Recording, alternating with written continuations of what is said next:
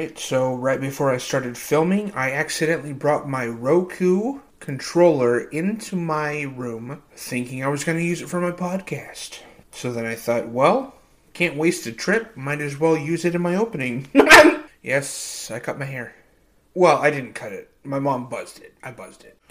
And I did it for my horror movie, which I just released a day early because I got it done early, which has not been the case for the last few couple horror movies. But I finished out my trilogy, got my horror movie done. I released it a day early, so if you wouldn't mind, I'm going to celebrate.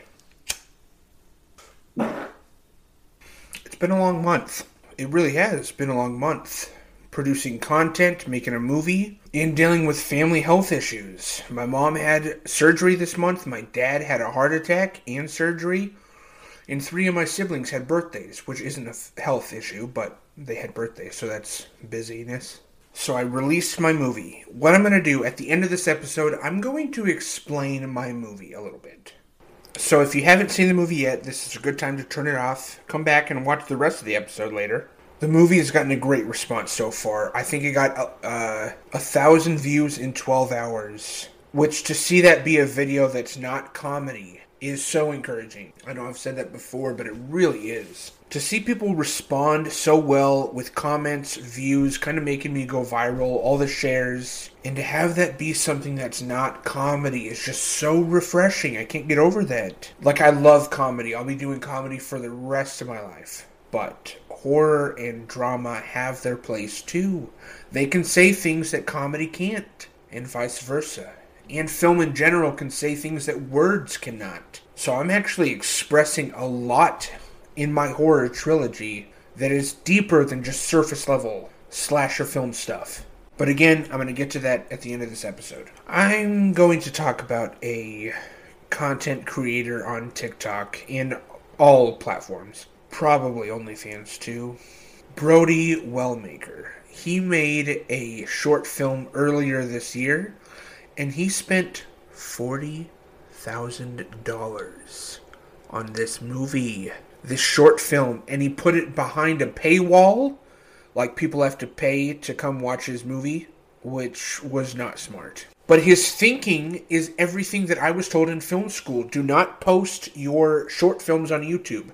Submit to film festivals. Put your stuff behind a paywall. Brody is doing that correctly according to film school, but not according to social media.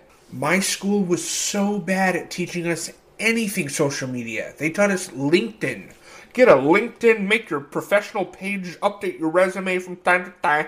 Dude, no. Get on social media, start posting content, make movies, be making a short film at all times, in any genre, get help. Get help specifically from people who are not actors or in film. Because if I was to hire... Shut up! If I was to hire a bunch of people that are not in film, the set for me is going to go by so much smoother than if I hired a bunch of filmmakers. Because all those filmmakers have their own way of doing things. They're all artists in their own mind. But if I was to get a bunch of regular people around who are not in the film industry to come help me with my vision, they would do so.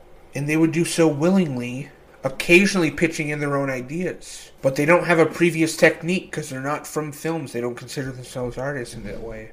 And it's funny, too. Friends from film school are kind of skimping on the support. Like, there are certain friends that I can send my short film to and have them respond with critique, feedback, praise, whatever. But then there's a lot of people that I went to film school with who I consider to be friends who show no indication of wanting to watch that movie at all. In fact, the movie that I just made, one of my film buddies is only really registering on his radar that I've made 3 of these movies. Like, I sent him the link to this one, and he goes, "Oh, dude, that was great." And I said something about the other 2 movies, and he goes, "Oh, I still need to see those." And I was like, it's been 2 years. I mean, you had to have known that I posted them, that I made them, and for you to have not watched them just indicates a lot to me. I don't know exactly what it indicates, but it indicates that there's doubt. That there's doubt that impedes on you fully supporting me. And I just think that out of spite, my mission is just to shatter anybody's doubt about what I can do. which is not my main motivator, but it is a, what do you call it, byproduct of that. I made my 3 movies. I put them all on YouTube, not behind a paywall. I'm going to get paid from YouTube when people view it. I'm getting my work out there. Brody Wellmaker, I didn't go watch his movie because it was $9 to buy or rent. No, I'm not going to. I can watch plenty of movies for free. So pretty much, it's good that he made that movie right before me and had this whole experience. He left TikTok for a little while because of this. And I saw everything that he did and was like, I'm going to stick to what I'm doing, because I was like, yeah, I think I'm going to stick to what I'm doing because it's working for me, and it does not, what you're doing does not seem to be working for you. So, sorry, my guy, but you need to figure out a better system for how to present your movies to your audience. The dude has millions and millions of followers on TikTok, way more followers than I have, and he couldn't get anybody to watch his movie. I got a lot of people to watch mine. But whatever. This is kind of disappointing. I'm skeptical. James Gunn as the DC's Kevin Feige. James Gunn's last rendition of the Suicide Squad, that was okay. That was decent. And I know that he's not gonna be like making the movies for DC. He's just, man, I bit my tongue. He's just gonna be like overseeing them. But I'm going to tell you right now, if that man does anything to interfere with Matt Reeves' Batman trilogy, I'm going to have to buy a ticket to Los Angeles. No, just, if this man interferes with anything that Matt Reeves is doing with the Batman movies, man, I'm going to be mad.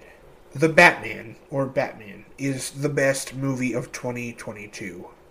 In my humble opinion, I loved that movie so much. But screw James Gunn. I wish he had stayed canceled anyways. Steve Carell. Dude, have you guys seen The Patient? Whoa. It's about a therapist who gets kidnapped by his patient. I think there's 11 episodes. Maybe, no, 10. I think there's 10. Steve Carell delivers a style of acting that I have never seen from him before. It is slightly comedic. There are some comedy beats to it, which he can obviously do so well, but the drama. There's a scene where Steve Carell is witnessing something so horrifying that his scream goes into super effeminate range, but I was thinking, that's real. That's real. You're not gonna have control over your screams and your voice in panic mode. That's real. He's creating such reality that is so intense and scarring that I'm never going to forget that performance, ever. If I have to act a scene like that, I'm gonna put his scene at the forefront of my mind. That was incredible. So, the history that I have of discovering Steve Carell is unique. And unlike most others, maybe? So my progress of discovery was Over the Hedge. First movie that I had any exposure to Steve Carell was Over the Hedge. I went to see a movie. This teaser pops up, or featurette, with Steve Carell, and he goes, "Hi, I'm the voice of Hammy," or whatever it is, in Over the Hedge, yada yada. My first observation was, I love this guy's beard. He had a full beard. It was just like, fuck. And then a couple years later, the movie Get Smart came out. So that became a household favorite of mine, is Get Smart. I just rewatched it, actually. So many funny bits in that movie.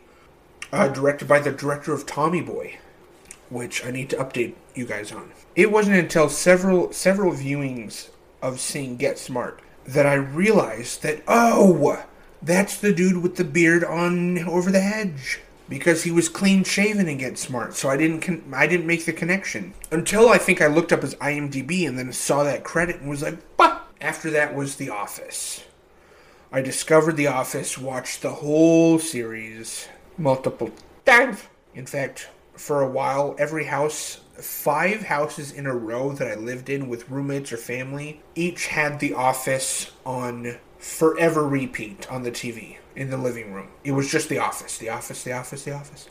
And I came to really dislike The Office, because something that I loved so much, people around me started to love it and obsess over it so much. And I was like, I'm gonna put this down. I started getting so tired of it. But I'm slowly coming back to it as the Peacock super fan episodes go up in Peacock. After The Office, I did go back and I watched the 40-year-old virgin, and that actually is very charming. That has a very good message in the end. And Steve Carell is just so funny as this very innocent person who's never had sex before.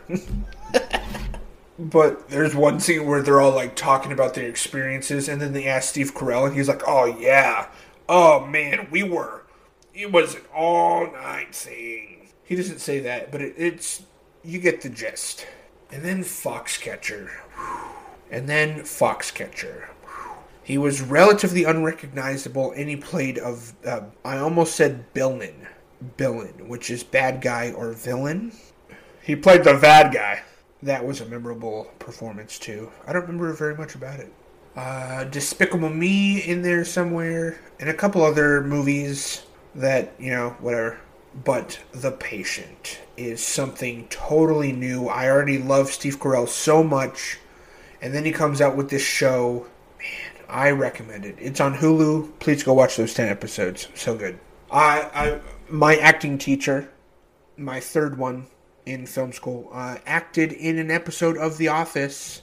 It's the scene where Pam's mom is having her birthday at the restaurant, and Michael kind of wants to break up because he finds out her real age. My acting teacher is in that scene somewhere, right by Steve Carell. Like, she walks up to the bar, grabs drinks on a tray, and then walks. And she said that observing him in that space before and after filming, he was so zoned and locked in and so serious about his performance. Even though it's goofy and wacky and improvised, in between takes, he's like zoned in, no distractions, don't talk to me. I love that. I've heard that from another person, I think maybe from TikTok, who was on set with him, and I think that would probably be my technique as well. Is even though I have to be goofy and silly, I would need to be serious and completely familiarized with the stuff, words come to me, with the material before I go out and start filming it. So, I had a breakthrough when it comes to my Tommy Boy sequel. Okay? Like I said, I just watched Get Smart, which is directed by Peter Siegel, who made Tommy Boy. Apparently he's a good guy. No, but, Tommy Boy. So, you all know Tommy Boy, Chris Farley, the character. Unfortunately, he's not going to be in the sequel that I'm writing for relatively obvious reasons. But my character, I introduce my character, who is Tommy Boy's son. His name is Chris.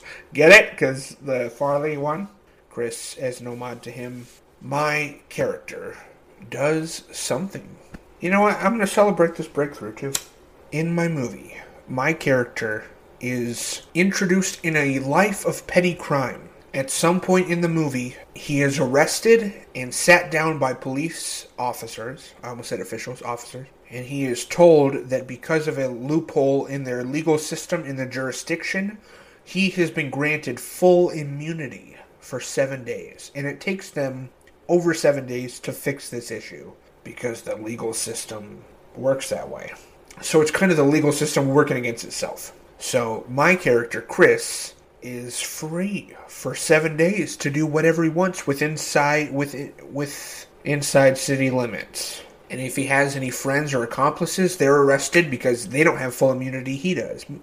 But the real message being the consequences that come with freedom. Movie inspirations alongside Tommy Boy that I'm taking from this are The Purge and Groundhog Day. Where in Groundhog Day, he just kills himself over and over, unalives himself. I've heard a theory that he does it almost 400 times in the story, not the movie, but the story. So my character wouldn't be that free, but like The Purge, where he just gets to commit every crime and the cops just have to sit there and watch. I mean, I'm basically writing the movie as if Chris Farley was granted full immunity. Can you imagine that? If that dude, as wild as he was given freedom, you are given freedom for a week, what would he do? I mean, I'm talking anything. Full immunity from anything. From murder, from stealing a cop car, from blowing stuff up. I think it is a hysterical idea, and I am writing it. I've written more pages in the last week than I have probably all year for it. That's not even close to true, actually. Because I had almost 40 pages written this year, So I think I've only written like 3 scenes over the past couple weeks. And that's a lie too, because only in the last week have I had this breakthrough, because I didn't talk about this in my last episode, so it had to have been in this week, so whatever. What I'm doing with my movies in my writing is I write from truth, from reality, my past, but I also write with fiction, enough fiction to where it's 50-50, truth and fiction. And where those lines start to blur, you guys don't really know, and that's okay as long as I do as the creator. So far, my movies have been able to say words that actual English words would not be able to say. In 3 movies, I expressed a beginning, middle, and end to life attached to a vice. And it was an incredible microphone to be able to have, because this isn't just a message I could get on TikTok and just talk about. The only way that I'm able to get some of my thoughts across, anything more than a joke, is through podcasting or through movies. That's literally it. So why am I not doing that all the time? I should go to 2 podcasts a week and be making movies constantly. I have no reason not to. The only thing that would be stopping me is motivation. How often do I sit there, have an idea for a video, and just think, nah, I'll make it later, and then I forget the idea later, because I didn't write it down, and I didn't get up and make it, and I should have, but I was watching a movie or whatever. My career path trajectory has film in it, social media too, but I really don't want to be making TikToks into my 30s. Even though there are plenty of people like Will Smith, Frank Caliendo, who are all on TikTok, they were already famous and then got TikTok. That's why they're verified. Not me. I'm a very different story. I come from nowhere. This is me trying to fit into the industry right now. Excuse me. Excuse me. I'm trying to... that's a tight fit. Go. That's me trying to get into this freaking industry. And it's like other creators and platforms are doing this. Oh, yep. What, you want to get by? Oh, you want to get by? Oh, okay. Yep. Nope. Oh, I thought you were going that way. I'm going that... Oh. I just want to... You know? But I am going to find a pocket of entertainment that has not been explored yet. And that's my territory. I just made 3 faith-based horror slashers. I just made 3 faith-based horror slasher movies. Who else is doing that? That's fine. I just bit my tongue again. But that's more the digital realm. When it comes to stage time, stand-up comedy and such, I saw this motivational speaker one time. I just popped into a random church. And the Lord tends to use those times, because I don't go to church very often, but the times that I do, He makes it very memorable for me. Popped into this church. There was this one motivational speaker. And he just does this. He just travels around to different churches. That's how he makes his money. The dude is not a pastor, and he's not a stand-up comedian. This dude was so funny. This church was massive. He had everybody roaring in laughter multiple times. Seeing him do his thing, I thought, I want to do that. Not be a pastor, not be just a stand-up comedian. I would love to be both. And I already get to kind of do that with my movies. Not my content, but my movies. But I would love that kind of stage time. It doesn't only need to be churches, because my demographic is not going to be Christians. It's going to be non-believers. Why, as a believer, would I witness to other believers? That makes no sense. The people that I talk to with my movies, my music, my content, it's going to be people who don't believe. This guy on stage also talked about a time that he was so broke. He was in church, and he gave the rest of the money that was in his bank account, he gave it to the church. In a check. He just wrote a check to the church, and that was everything he had in his bank account. It was not very much. Fast forward a couple years later, and now he's a lot more successful. He wrote a check to another church for $100,000. And he gave it to the church, and it was maybe a fraction of his money in his bank account at that time. That's absurd. Not that money would be the main motivator there, but there is money to be found. Especially when giving to the churches, and then you'll find that come back around. especially when giving to the churches and just individual people, you'll find that that comes back around. I don't call it karma. I don't really have a word for it. I just know that the Bible talks about it often. What you put out into the world, you will get back. And, something about Chris Farley that I find incredibly interesting was that he went to Mass. He went to Sunday Mass every Sunday. He was very adamant about going to Mass, which his friends encounter. So that means he would have had to have a Catholic church that he went to in New York, Los Angeles, and Minnesota. Nope, Wisconsin. I would love to hear about the lives of the people that he touched at those churches. I would love to hear about the lives of the people that he touched at those churches. Can you imagine being in Catholic Mass and just looking over and there's Chris Farley? Even if he just had one conversation with one person, I mean, what were those conversations like? He had to be hounded at those Masses. He had to be. I would love to hear those stories, though, about this, that, and the other. About Chris Farley going to these Catholic Masses and even making connections with people who are not entertainers where there's no cameras around. I would love to hear that. I wrote a short film about my cousin who passed away. I wrote a short film about my grandma who passed away and my grandpa who passed away.